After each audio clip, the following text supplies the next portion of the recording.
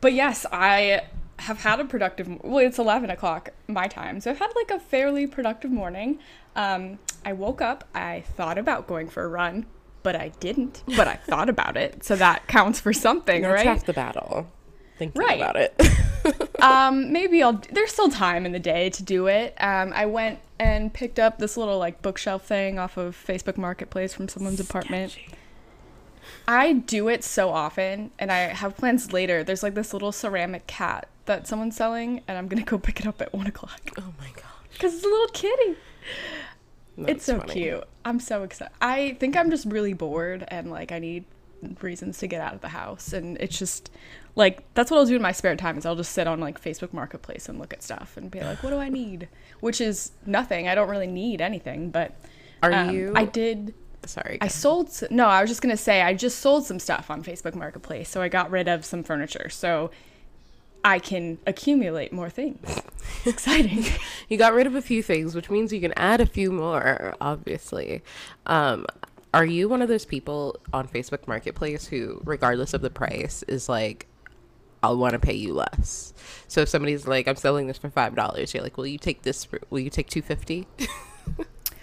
No, if it's a fair price, I don't see the need to haggle. Like, occasionally I'll haggle if I feel like it's unfair. But like, for the most part, I don't really, because I think most people are good at like fairly pricing things. But some people are just so like ridiculous in their expectations of like, no one wants your used furniture that bad. Yeah. I think you're essentially just paying getting it out of your home is half the battle so that you don't have to carry it downstairs and throw it out in the trash yourself. That's so true. I think almost anything that you can get for it, or like, it is wild to me when people are selling like really nice like antique furniture on Marketplace, because I'm like, if someone could afford this, they probably would just go and buy their own new furniture. Yeah. I also Like, this is not the place for that. Yeah, I also see like sometimes people will be like, I just bought this couch like yesterday, but I just don't like how it fits in the room. So here's a screenshot of like the like price on the actual website that I bought it from, and I want you to pay me $50 less. Yeah, like that's like I get it, ridiculous. but then nobody's at that point, like, why wouldn't I just buy it myself and get it delivered to my home? Yeah, exactly. Also, couches are like shady. Like, there are certain things, unless it's like a leather or like faux leather couch, then you can't like clean it properly. So someone could have like peed all over it, or like had their dog roll on top of it. Like, Okay. you don't know. Or like someone could have found it on the side of the road and then just said couch for sale. Fair. I sometimes will post like, if I haven't sold, usually like when I make like a big canvas art piece, it'll actually sell from like Instagram. Like, people will just see it and then comment and say that, or send me a message that they want to buy it. But every so often it doesn't like immediately sell, and so I'll post it to like Facebook Marketplace. And my art, like painting prices, when it's not a commission, is like, are pretty reasonable in my opinion. Sometimes I'll make it, well, no, so they're generally pretty reasonable, but no matter what I post it for, everyone is always like, I want to pay you like $20 or $20 to like $50 less, depending on what it is. And so now if I do post it, I automatically like make the price outrageous so that I can at least get what I like actually want for it. Yeah. See, that's the thing, is that you have to price it like $10 or $20 more. But like, I just sold, for instance, we got Wayfair table and chairs, like kitchen table and chairs. Evan's grandma like gifted it to us because that was back when we didn't have any furniture at all. Wait, the like mint chairs? Yeah. I liked that. Oh, I hated could've it. sold it It to was me. trash. No, it was. Was it, like, horrible? weak? Because it was like weak and like wobbly and like if I was like, I didn't feel comfortable standing on top of a chair to like move something around. Yeah. And we got, I don't know, I'm pretty sure we had this when you were here, that antique table and chairs. That was for free because someone in my building was giving it away. And it is 1,000 times nicer than that stupid Wayfair table. Is the bane of my existence. I really hated it. But so we originally got it for $350 and I sold it for $50 because I'm like, I just want this out of my house and I don't expect anyone to really pay that much money for it. And then I got like 40 messages asking for, in like the course of 24 hours. Oh.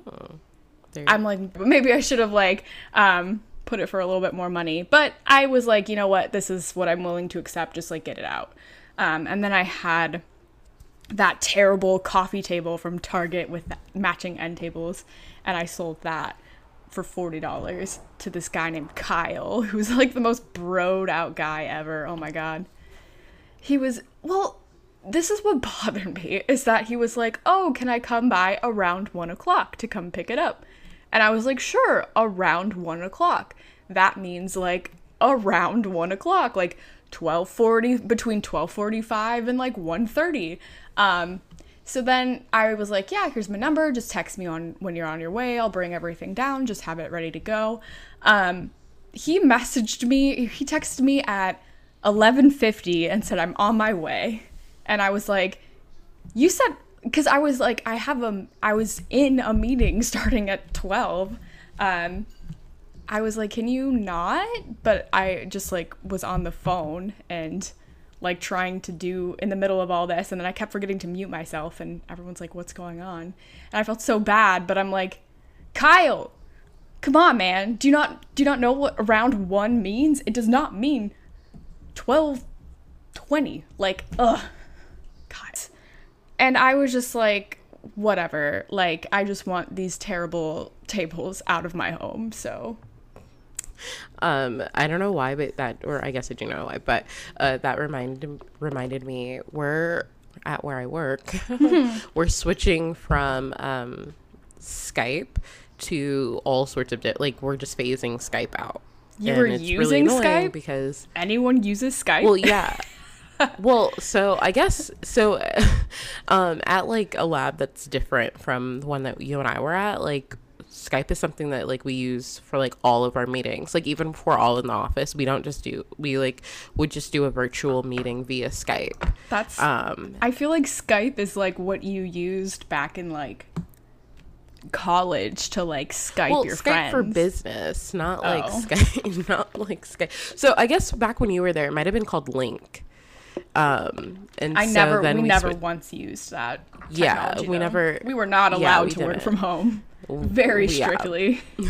Well, we still, even when we were in the office though, my new lab, like we do it all the time. And so we're phasing Skype out, which is like super annoying because it's the simplest way to like schedule like meetings, especially with the project, like my main project. I am just constantly working, like talking to people all over the country. And so the easiest way to connect everyone is like, here's one link and a call line, like, let's go. They're phasing it out, and they gave us like 2 different platforms, Microsoft Teams, which I hate so far, and then WebEx, which is like the alternative to Zoom because Zoom is just has proven itself not to be secure. So the other platform is WebEx. And so I like hosted my first meeting on WebEx, and somebody asked one of the guys on the call a question, and I saw everyone's waiting for him to respond, and I don't know why, but I was just like, maybe he doesn't realize he's on mute, and I, as the host, I can like unmute, and so I like unmuted him, which is like a huge violation. Like I should not have done that in hindsight, and I guess he was just like on our call for like appearances only and was like 100% having another meeting that he was like, well, this meeting's more important. Like he was like talking. Oh my God. And I just like immediately like we heard enough, and then like I muted him, and they like thought he accidentally unmuted himself. And so when he actually joined the call, like everyone was like making fun of him and like giving him a hard time for like, wow, you double booked us, blah blah blah. And I was just like, sitting in At shame. least he like wasn't having an inappropriate conversation. Yeah, that's true.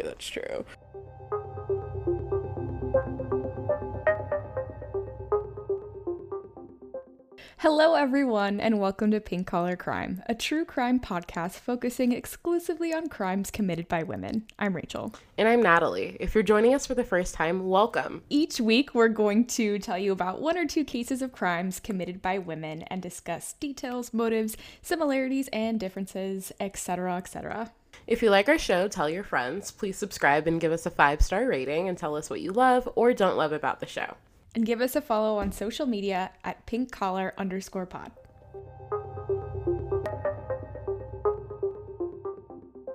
So this week, Rachel and I are doing wrongful convictions. So women who were wrongfully convicted. And I am actually very excited about this case, or about like this topic, only because I read so many different cases of wrongfully convicted women that I'm like, I want to scream all of these stories from the like rooftops. And so I am very excited for us to like get into this today and like revisit it later on. I also like looked up some like random facts that I probably don't have in front of me anywhere, but I don't know if you did, but one of the things that I saw was like, I guess there's like a national registry of exonerations. And if you look at the registry, I think it's like 2,500, like 50 or 60 people that have been exonerated. And if you do the math of the total time served from all of those people, it's like they served like over 22,000 years. Based off of like wrongful convictions, which really tells you like how like in a lot of cases how broken our justice system has to be. Because I mean 22,000 years being served by innocent people tells me that justice was not served in those cases. And I know sometimes it is, you know, police and investigators and prosecutors doing the best that they can and following the breadcrumbs where the breadcrumbs lead. Well, we will I definitely want to have this be maybe like we can incorporate it like once a month or something, because you're right. There is so many people that have been wrongly convicted, and I think that that's a fault in our current system, and that's the result of many different things. Whether it's, you know, the cops maybe not having the resources to investigate everything properly, or having some biases that lead to them, you know, making these arrests. And I think ineffective counsel is a big one too, if you're not able to afford your own lawyer. And this is me. I am glad that you said you looked up some facts, because I think that was something that was on my to-do list that kind of slipped. But just anecdotally, I think that's something that I've been interested in. I can recommend season 3 of Serial. I think does a great job of kind of exploring the ordinary cases that, you know, sometimes people end up pleading guilty to things because they don't want to go through the hassle of a trial, and it's just easier, you know, okay, it's easier for me to just get like a year of probation than to risk, you know, being in jail. So I'm just going to plead guilty even though I didn't do this thing. And I think it definitely plays out in my case where there was a minor who was interviewed by the police that was not, you know, that was borderline mentally disabled is what it was described. I don't know the specific thing, but someone who definitely should not have been interviewed alone, that didn't have, you know, the cognitive ability to understand the questions, and that was, you know, easily susceptible to being swayed by questions and not necessarily understanding what they were being asked. And I think too that interviewing techniques that are used in some cases of like, if you're interviewing someone for like 3 days straight and like they can't escape, like has to take such a toll on your mental health. And I think almost anyone, even if you know, can sit here and say, if I was innocent for something, I would never confess to something I didn't do. Well, if you're on day 3 of being like hounded by the police and it doesn't feel like there's an escape, you're backed into a corner, you might just, you know, give in just to get out, just to escape. Like, you're experiencing such a state of desperation at that point. So like I said, I don't have 100% facts, but that is something that I'm interested in.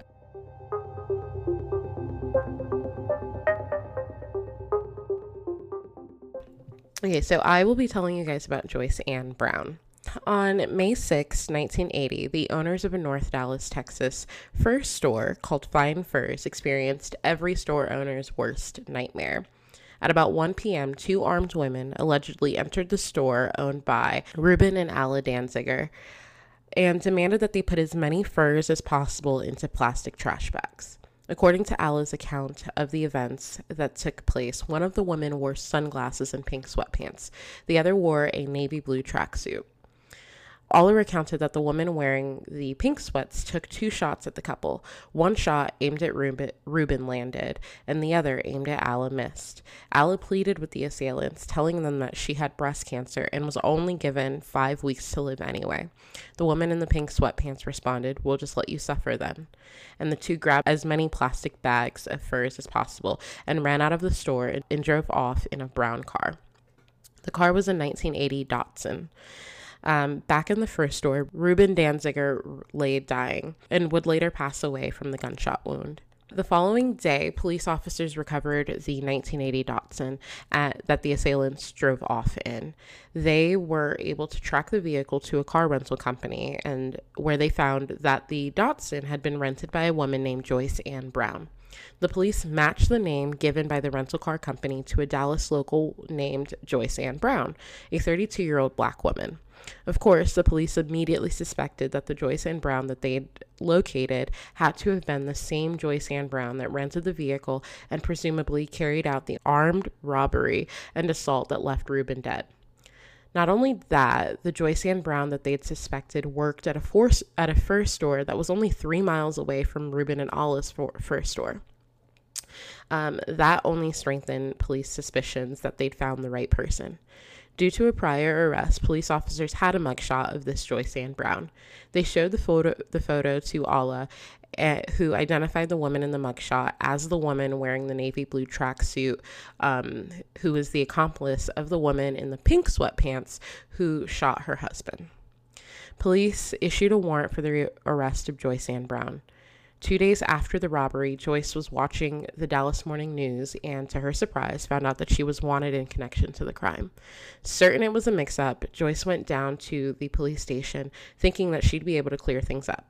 Upon arrival, she was promptly arrested and charged. The judge set her bond at $1 million. An outrageous cash bail. Joyce remained in custody. Police continued their investigation to further build a solid case against Joyce. After searching her home, the police weren't able to find anything linking Joyce Ann Brown, the Joyce Ann Brown that they had in custody, to the crime. No furs, no weapons, nothing. Soon, investigators learned that the Joyce Ann Brown that had rented the 1980 Datsun used as the getaway car was another woman from Denver with a Colorado license.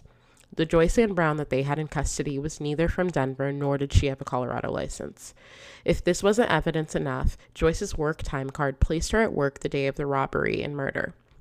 She was accounted for all but 36 minutes when she was on her lunch break.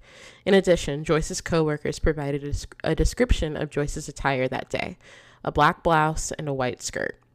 These details didn't seem to mean anything to the investigators, and Joyce remained behind bars. Dallas police went as far as locating the correct Joyce Ann Brown all the way in Denver. So they literally traveled all the way to Denver from Dallas. It seems a bit unnecessary. And so that Joyce Ann Brown told the officers that she actually did rent the 1980 Datsun, and she loaned it to a friend named Renee Michelle Taylor, whom she hadn't seen since, nor had she seen the vehicle since. They located Renee's apartment and found the stolen furs, pink sweatpants, and a .22 caliber pistol that matched the weapon used to kill Ruben Danziger. But they couldn't find Renee. However, according to a application for a writ of habeas corpus that I was able to find, and I think you ran into a similar thing where we don't really understand legalese, but I read it as much as I could. So this was filed by Joyce's attorney. at some point. Basically, the attorney alleges that Dallas prosecutors either knew or, so if they had followed the procedures for a thorough investigation after finding Renee's identity, that they should have found out that there was an active investigation against Renee and her known accomplice named Lorraine Germany for stealing furs from furriers, both in Denver and Albuquerque, New Mexico. Furriers. That's such a funny name. Yeah. Not to interrupt, but Furrier, yes. So Denver police actually had a memorandum dated 1978, so 2 years before this particular crime, that listed both Renee Michelle Taylor and Lorraine Germany as associates in connection to fur robberies. So with all of this compelling evidence pointing to the innocence of the Joyce Ann Brown that they had in a jail cell, investigators and prosecutors did the only logical thing they could do. They brought Joyce to trial in October of 1980. That's sarcasm, guys. So logical.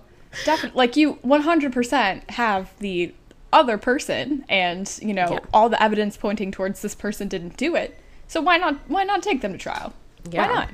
I mean, so the prosecutors had an obviously weak case, but this was Texas, the South. In the 80s, they had an all-white jury and a black woman accused of killing not just a white man, but an elderly Holocaust survivor.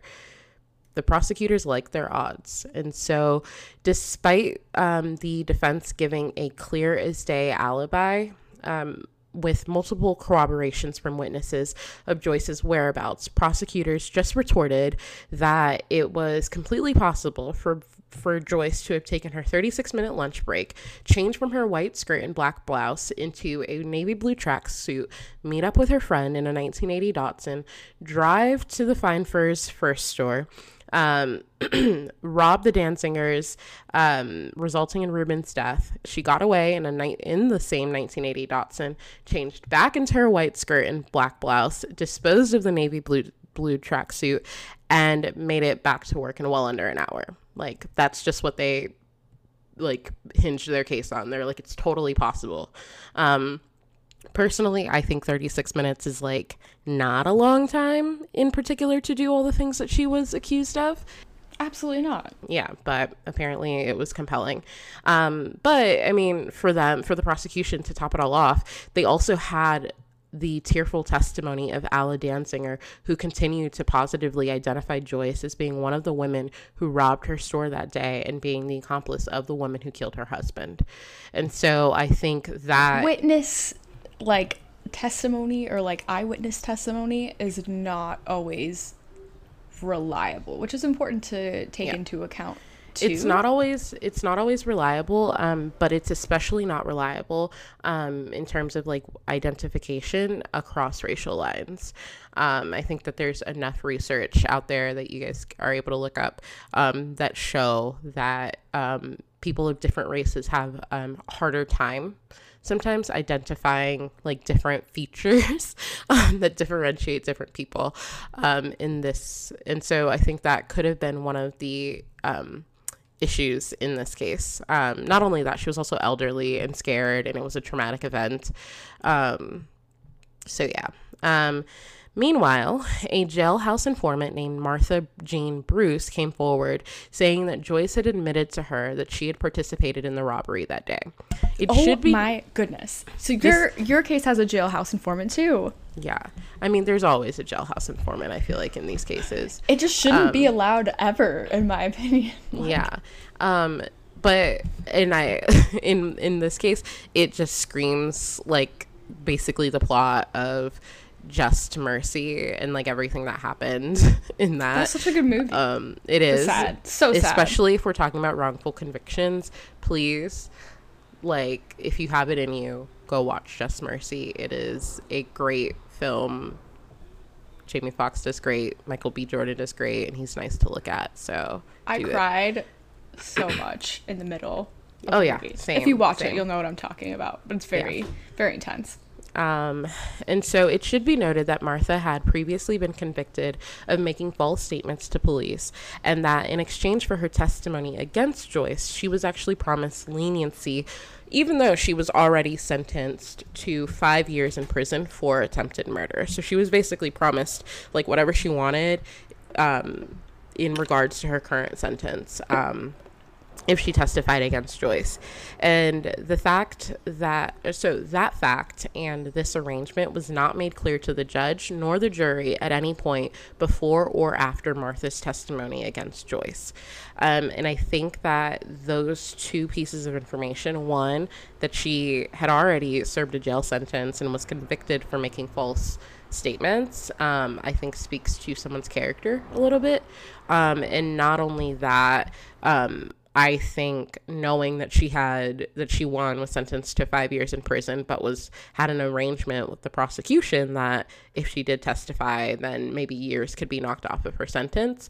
I think whether or not that sways your opinion on if she's a reliable witness, I think is still informative to possibly what motivations this person has for coming forward or possibly even making this up. Right. I don't think that any testimony is trustworthy if someone is getting something in return for it. If someone if a jailhouse informant comes forward of their own volition and is not promised, any time off their sentence or whatever, I'm more inclined to believe that what they're saying is the truth and what they're just trying to, maybe be a good person and to help the case. But anytime someone's promised something in return, it doesn't feel good. It doesn't feel like you can necessarily trust that information. Agreed.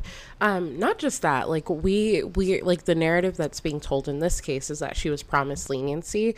One of the plot lines, if you do watch Just Mercy, kind of goes through this, and it shows like a jailhouse informant who was effectively promised something from his off of his sentence.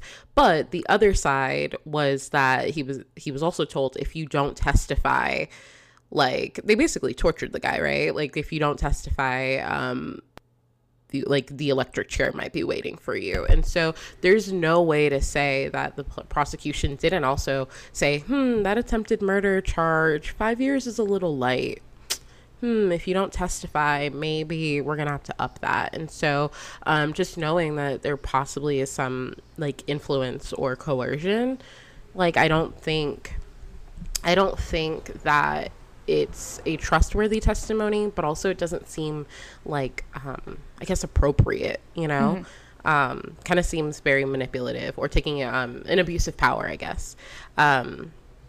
Anyway, so a month later, after Martha's testimony against Joyce, the Dallas District Attorney wrote that Martha's 5-year sentence for attempted murder was excessive and recommended that her sentence be cut. Soon, the governor of Texas, Bill Clements, ordered Martha's immediate release from prison. So that kind of just shows what the quid pro quo was there.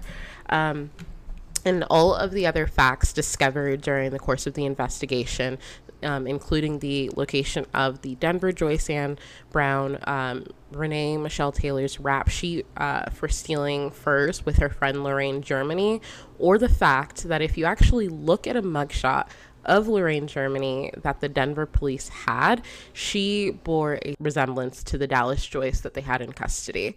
None of that was presented at trial, and I actually was able to find a picture of like a side-by-side comparison of Joyce's mugshot and Lorraine Germany's mugshot, and like it looked different, but cameras back then kind of sucked. So do you have the link? I would love to see it. Yeah, I do. I think it's one of my sources. So so I, like in this case, like I don't know how like Alla Danziger could have known, but I do think that if the prosecution had shown her both pictures, that she might have been like at least apprehensive to definitively say it was Joyce.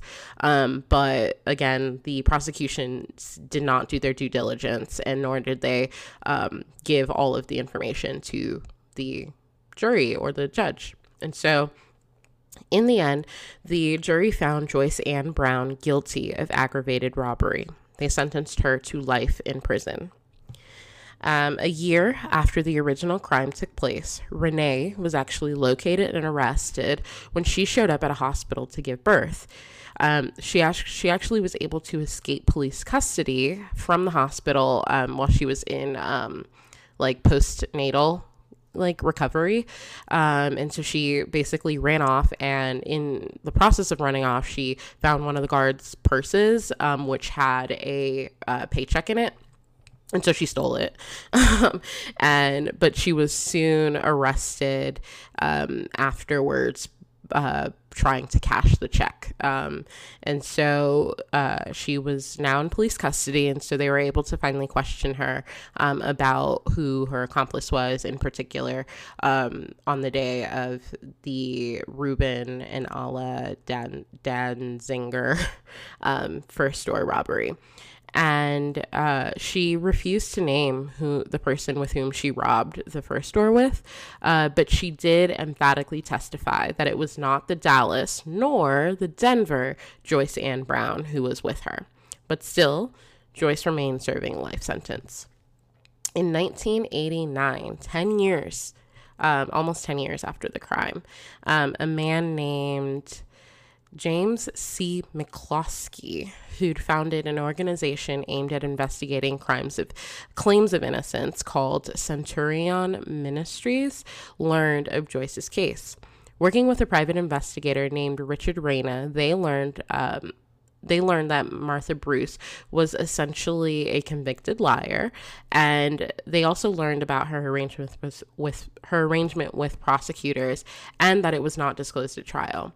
So because of that, they felt like they had enough reason to really look into this case. And so the two continued to follow the breadcrumbs and eventually had uncovered all of the evidence that clearly pointed to the Dallas Joyce Ann Brown's innocence. An appeal was filed with the Texas Court of Criminal Appeals. And after 9 years, 25 weeks, and 6 days without freedom, Joyce Ann Brown finally walked out of a Texas correctional facility. However, she was technically released on a recognizance bond, which implied that the state was still investigating and potentially could recall her back to court or prison on these charges again. That's horrible. Yeah. Could you imagine living your life like that? Getting so close to, or not even getting so close, but being released, but knowing at any second that you might be pulled back into it. Yeah. And to me, it's just shocking that this evidence wasn't enough for them to be wait, let's get hold on, let's overturn this, which I'll get more into in just a second. But 4 months later, in February 1990, the state of Texas dropped the charges against Joyce Ann Brown. And so right here is where my confusion kind of sets in on this legal process. And my thought is that there is no true rationale here. I think that the system is just broken. So what doesn't make sense here is that she was already convicted of the crime, a crime that the state knew she didn't commit, but she was convicted of nonetheless. And so as I understand the legal system, dropping charges really would only be meaningful in the event that she hadn't already been convicted, right? And so I guess my opinion is what the state of Texas should have done was overturn the conviction. She was no longer being charged, she was convicted. So the conviction needed to be overturned. And Joyce definitely agreed that her conviction needed to be overturned. However, the only option presented to her by the state of Texas was to apply for a pardon. Joyce felt that applying for a pardon would only make sense if she committed a crime. Someone who did not commit a crime should not need to be pardoned. I think that logic, I follow that logic perfectly. Mm-hmm. And so, but they were at an impasse. The state of Texas was not budging or changing their laws. They weren't going to just overturn the conviction. I assume the governor didn't care enough to make any exceptions or issue any executive orders or anything like that.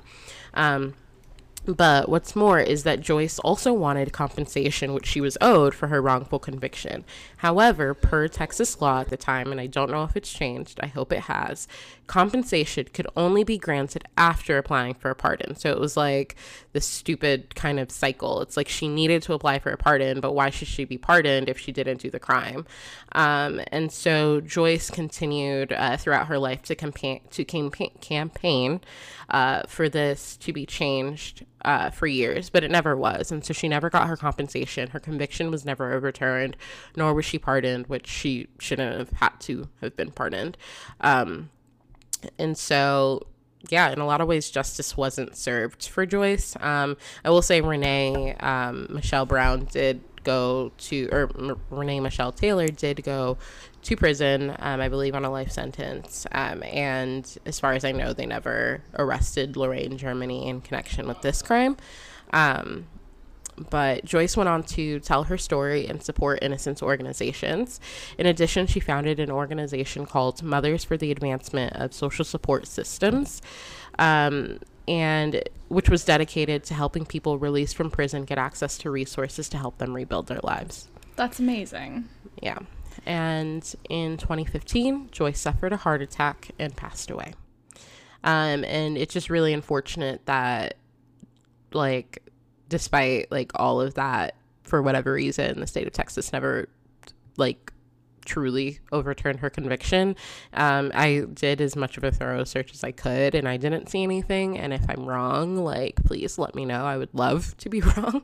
But yeah, like, I think it just doesn't make sense, and I think it's completely ridiculous. Like, all of the facts were pointing away from this woman, and we're like, just let's bring her to trial anyway. Who cares? Right. It doesn't seem like they were following the innocent until proven guilty, like, mindset. They were like, you're guilty, even though we have all these facts that point to you being innocent. We're just gonna try you anyway because we already had the idea. So why waste it? We're just gonna do it. Yeah. And I mean, I want to somewhat empathize with, like, prosecutors, like, in a lot of ways. Obviously the prosecutors work for the people, right? And so if there is, like, a large, like, public outcry for justice to be served, and justice to be served now, regardless of who the justice is served to, I think that like, it could be, like, I could see it being hard for prosecutors to be like, all right, well, we're just gonna, like, you know, wait and, like, follow, like, this investigation thoroughly, and sure, we know who actually did it, but we can't find them.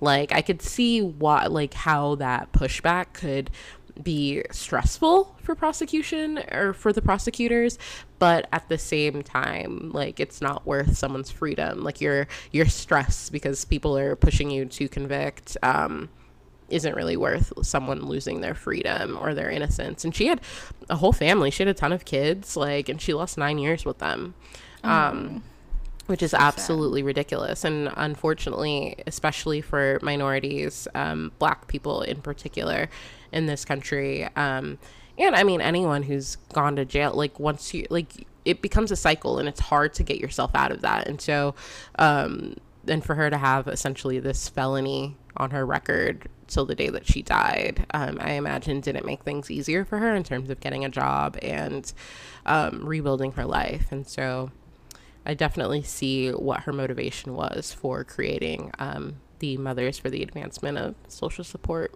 Systems. Yeah, that's amazing that she did that, because even people, clearly, I'm sure she saw that people who aren't innocent, there is a cycle of, like, there's no way to really come out of it and benefit your like, you go into jail and come out in a worse position than you started, and they expect you to, like, rehabilitate yourself. Doesn't make sense to me.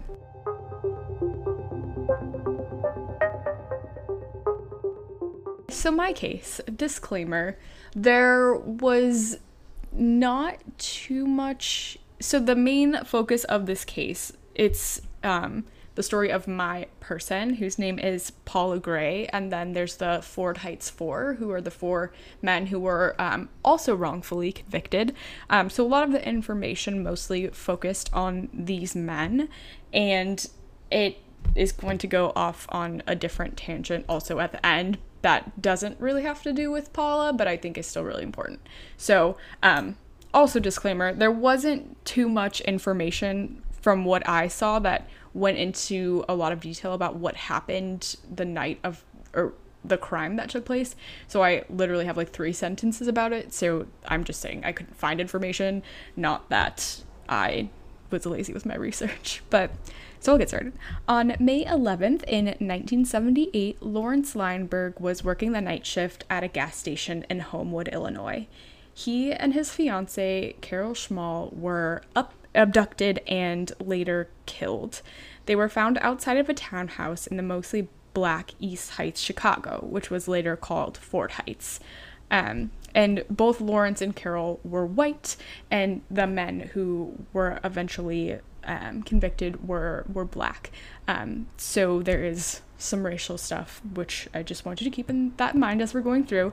So Surprise. Not a surprise. The Cook County Sheriff's Police received a tip from a man named Charles McCraney, who lived in a public housing development in Ford Heights. His tip alerted them to interview 17-year-old Paula Gray, who lived nearby. The police questioned Paula, who was only 17 years old at the time, and had what was described as a borderline mental disability. It didn't go into more specifically what was going on, but from what I could find, she had an IQ of 55, so an IQ of 70 or below may indicate some limited intellectual functioning. So she was interviewed over 2 nights in motels without legal counsel present before she gave a confession. She later testified she was oh God. She later testified that she was present when Kenneth Adams, Vernil Jimerson, Willie Rain, and Dennis Williams raped Carol Schmall and shot both of the victims to death. Paula said that Dennis made her hold a Bic-type lighter on the 2nd floor of a townhome when the 4 men gang raped the female victim. She said she was forced to witness multiple shootings of the white female in the head and that took place in the home, and the shooting of the male victim who was shot in the head and in the back, but this took place outside near a creek. She claimed she saw Dennis throw the gun into the creek and threatened to kill her if she told anyone what she saw. Dennis was connected to Paula because he knew her and her sister Paulette, which I would imagine that gets kind of confusing having Paula and Paulette. Probably. But who knows? So he was close with the rest of her family too, from what I could tell. He knew that Paula attended a special school for a few years, and him, Kenneth, and Vernil would often frequent the Gray residence. They were all friends and would drink and smoke marijuana near the Gray home. When he was saying this, he was saying, this wasn't something I was proud of, but to that I say, that's your own private business. So I don't think that he should feel like he has to be ashamed of that.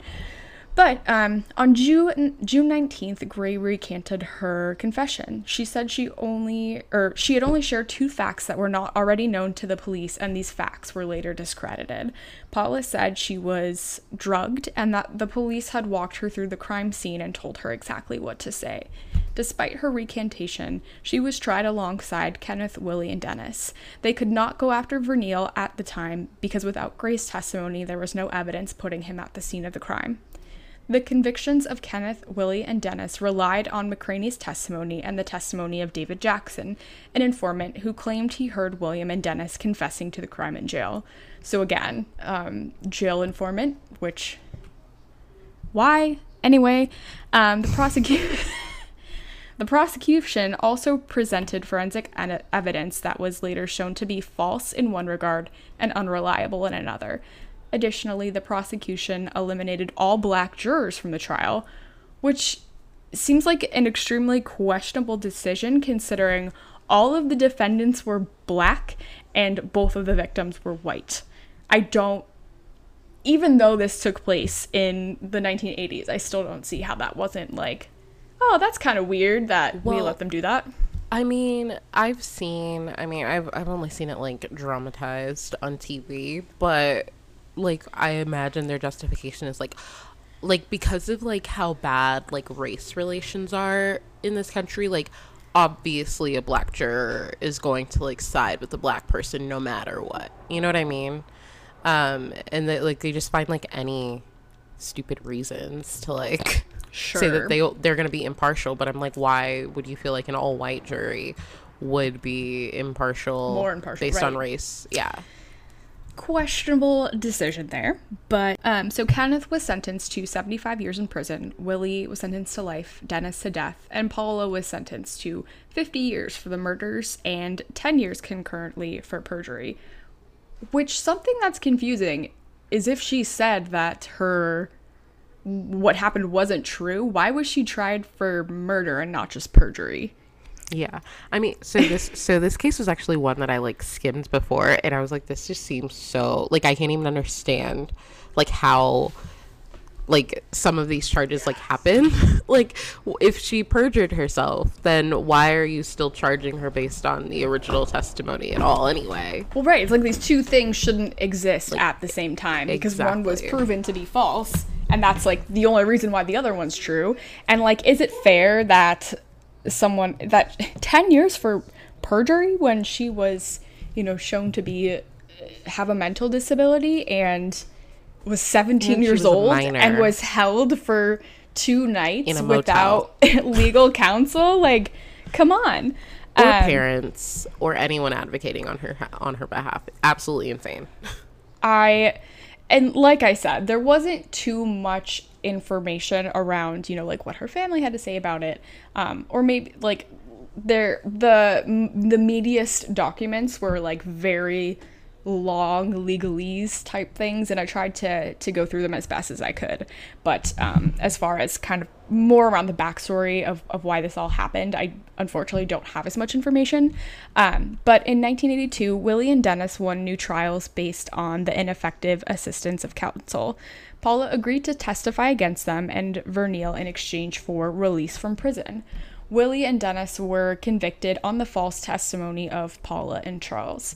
Verneal was sentenced to life without parole, and Dennis was sentenced to death. So that happened again, where the other people were tried, and the second trial didn't seem to go much better for the others. So here's one of the issues. Charles didn't originally place Verneal at the scene of the crime when he shared his statement, but he did put him at the scene of the crime during the trial, which to me shows that he might have been influenced by the police or by whoever.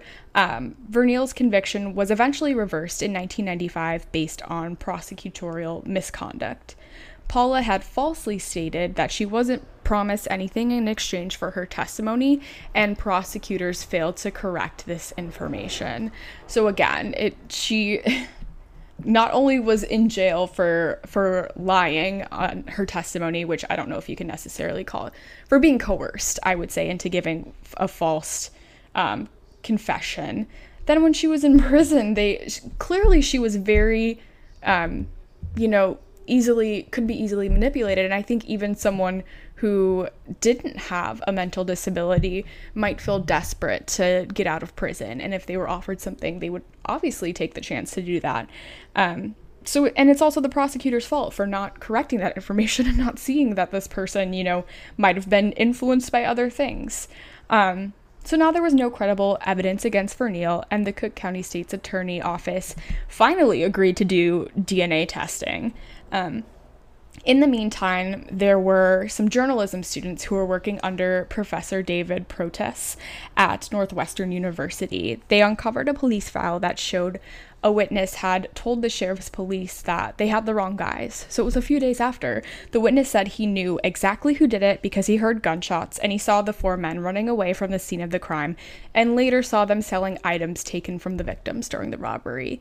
These men, Arthur Robinson, Juan Rodriguez, and Ira and Dennis Johnson, were later found to be the real killers. This information was never turned over to the defense before the trial due to police and prosecutorial misconduct. So one of the men who committed this crime was dead by the time this information came out, but the other 3 ultimately did confess to the crime. So DNA testing also confirmed the innocence of the Ford Heights 4. The 4 men filed civil suits against the Cook County Sheriff's Police. During the discovery process that took place during litigation, it became clear that Paula's confession was coerced by the police, which, like, no duh. And the men's claims were settled for $36 million, the largest such settlement so far in U.S. history. So in 2000, George Ryan, the governor of Illinois, declared a moratorium on the state's death penalty, citing this case as an example where innocent men would have been killed if it hadn't been for the work of unpaid Northwestern University journalism professors and students. Paula's conviction was thrown out with an opinion written by Circuit Court Judge William D. O'Neill in July of 2001. The ruling was appealed by the Cook County State's Attorney Office, but in November of 2002, Governor George Ryan granted Paula a pardon based on her innocence. So she ended up being entitled to $100,000 in automatic compensation from the Illinois Court of Claims, and it made it so she could proceed with a civil rights claim. So that's kind of the end of Paula's story, which to me it seems a little bit strange that but I understand both sides of the story. So she wasn't included in the Ford Heights 4, and I would imagine that's because she gave false testimony and maybe there was some negative feelings between the men and her. But to me, she was could have been just as much of a victim as these men because she was coerced, and she was also convicted of, taking part in this crime, even though her testimony was 100% false. So to me, it seems unfortunate that she might not have been eligible to receive any of that $36 million. And she only got $100,000 in compensation, which I'm sure, if she had like legal fees or she lost like a good portion of her life, being in jail. I think being in jail even for a few days is hard on anyone, but for, years, that's terrible. Yeah.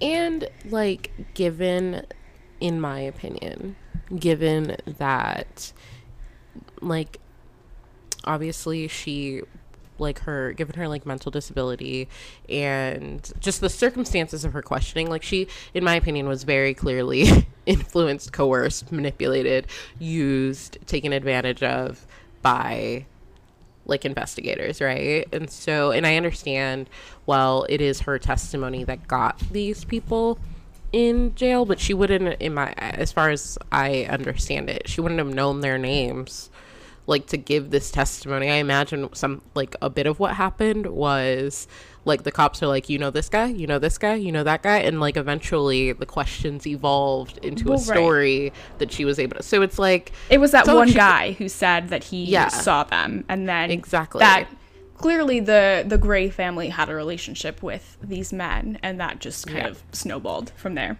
Yeah, exactly. And so I think that given the nature of like what happened and how I think the police probably influenced this, it's shocking to me that $100,000 is all that she got, and especially given her mental disability. Like, if you think it's hard for, like, somebody with like an average IQ to come out of prison after a few years to like rebuild their lives, like, how hard do you think it is for somebody with a mental disability as severe as hers, and not getting the resources and things that she needed? I feel like I say it all the time on this podcast, but like this case is like one of those that I'm like, one, if the investigation had been or the interviews had been conducted correctly, like a social worker or someone being present while this child, the 17-year-old child, was being interviewed, I think could have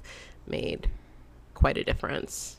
Oh, yeah, and even, I think I didn't end up putting this in, but I had taken written notes. I read a little bit about the interview that occurred between Dennis and the police, and they were calling him the N-word and saying, like, we know you did it, like, sit your black ass down, blah, blah, blah, blah. Like, that was a direct quote. They, like, I'm just appalled, and like it clearly shows the dynamics and how inappropriate that was, which I'm sure that still happens to this day, because if, like Yeah.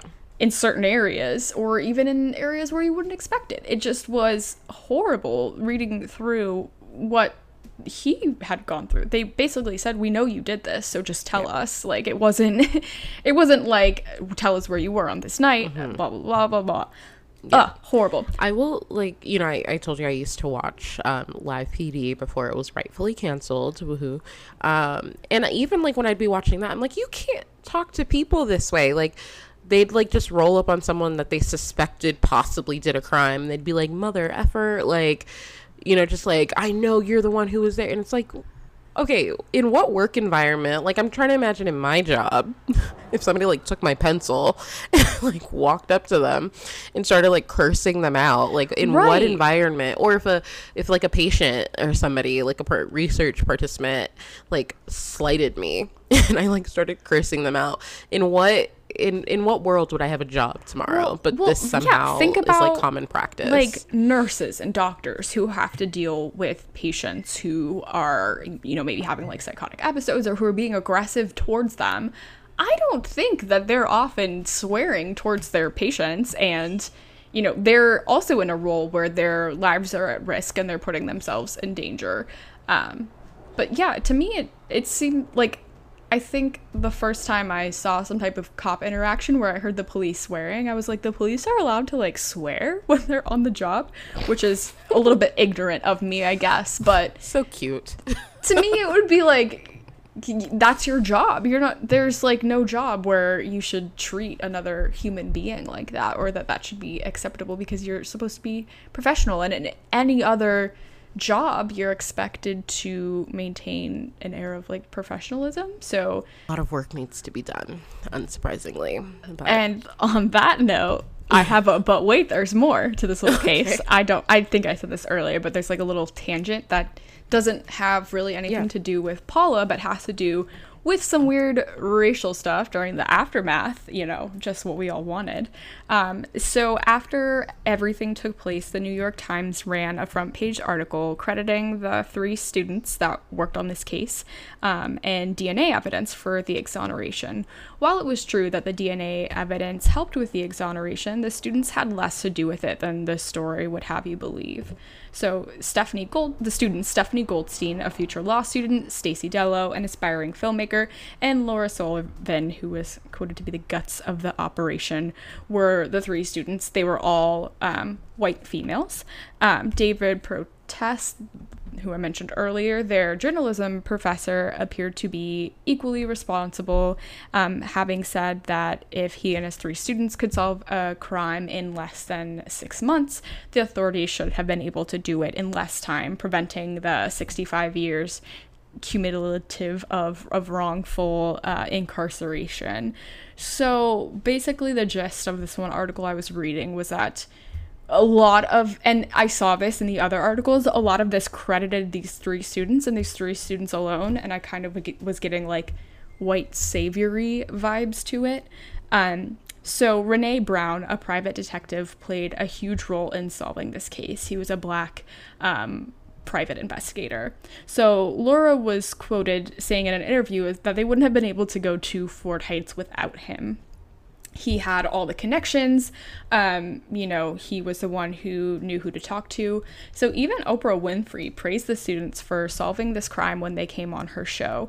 Stephanie claimed, we're not the heroes here, and professed the appreciation for all the lawyers who had donated their time, all the, legal clinics that looked into everything.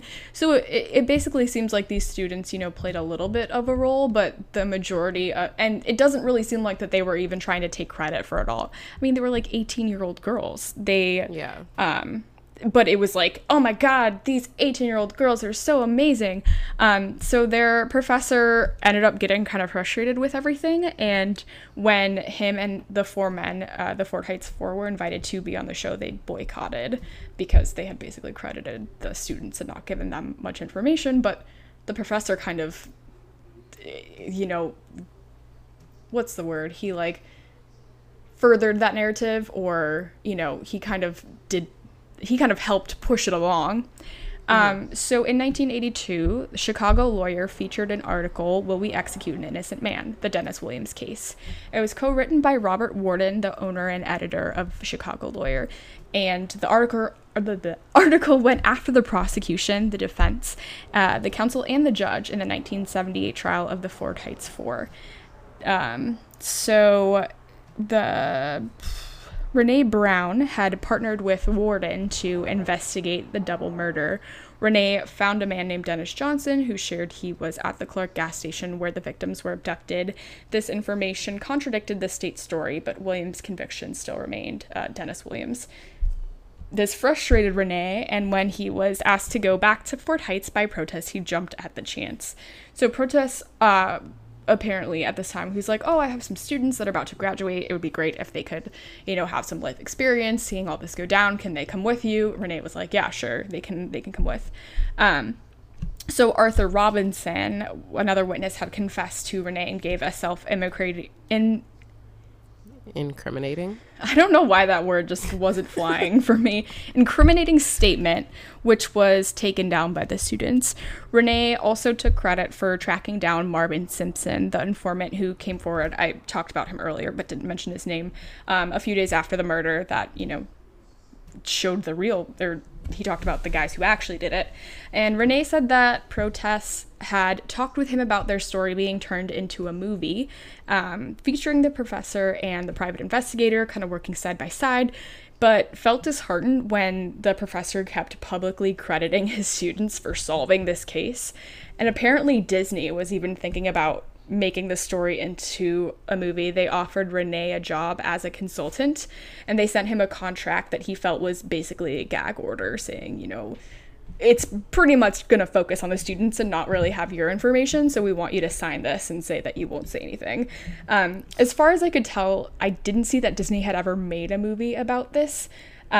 Good. And like I said, Renee's role was really not mentioned at all in a lot of the articles I read. So, yeah, his name wasn't mentioned at all, which is shocking considering, how much information this article credited him, bringing to the story. So to me, this is, like I was saying earlier, it's like a huge white savior, oh, look at these young white girls who saved these black men. Aren't they so amazing? Even though it was a black private investigator who pretty much did all the grunt work. So while that didn't really have anything much to do with Paula, I do think it was an interesting kind of side story that goes along with this case. And I think that it was worth mentioning. Yeah. I mean, I think it was, that's very fascinating to know. And I could probably talk all day about how problematic the white savior narrative is for, I think, black people and I think minority communities in general. But yeah, I think that oftentimes, if you even look at certain, you'll watch a sports movie and it's a white coach coming to save that unruly black basketball team. And it's or what's that one movie with Sandra Bullock? The Blind Side. Oh yeah, The Blind Side. That used to be one of my favorite movies, and now I feel terrible. I mean, what's funny, I actually, so before The Blind Side ever came out, maybe 2 years before, there was some documentary about Michael Oher. And so I had had decent knowledge, I had to watch it in school or something, and so I had decent knowledge about it, and I was like, okay, they're acting like this guy couldn't count to two or read, right. But that's not who or how he was presented in the documentary that I watched. So I was just I'm not buying it. I mean, Sandra Bullock's performance is great.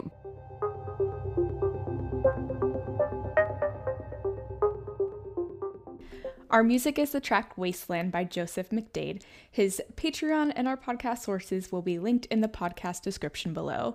Any mistakes are entirely our own, so check out our wonderful sources for the most accurate information about these cases. We talk about some tough subject matter on our show.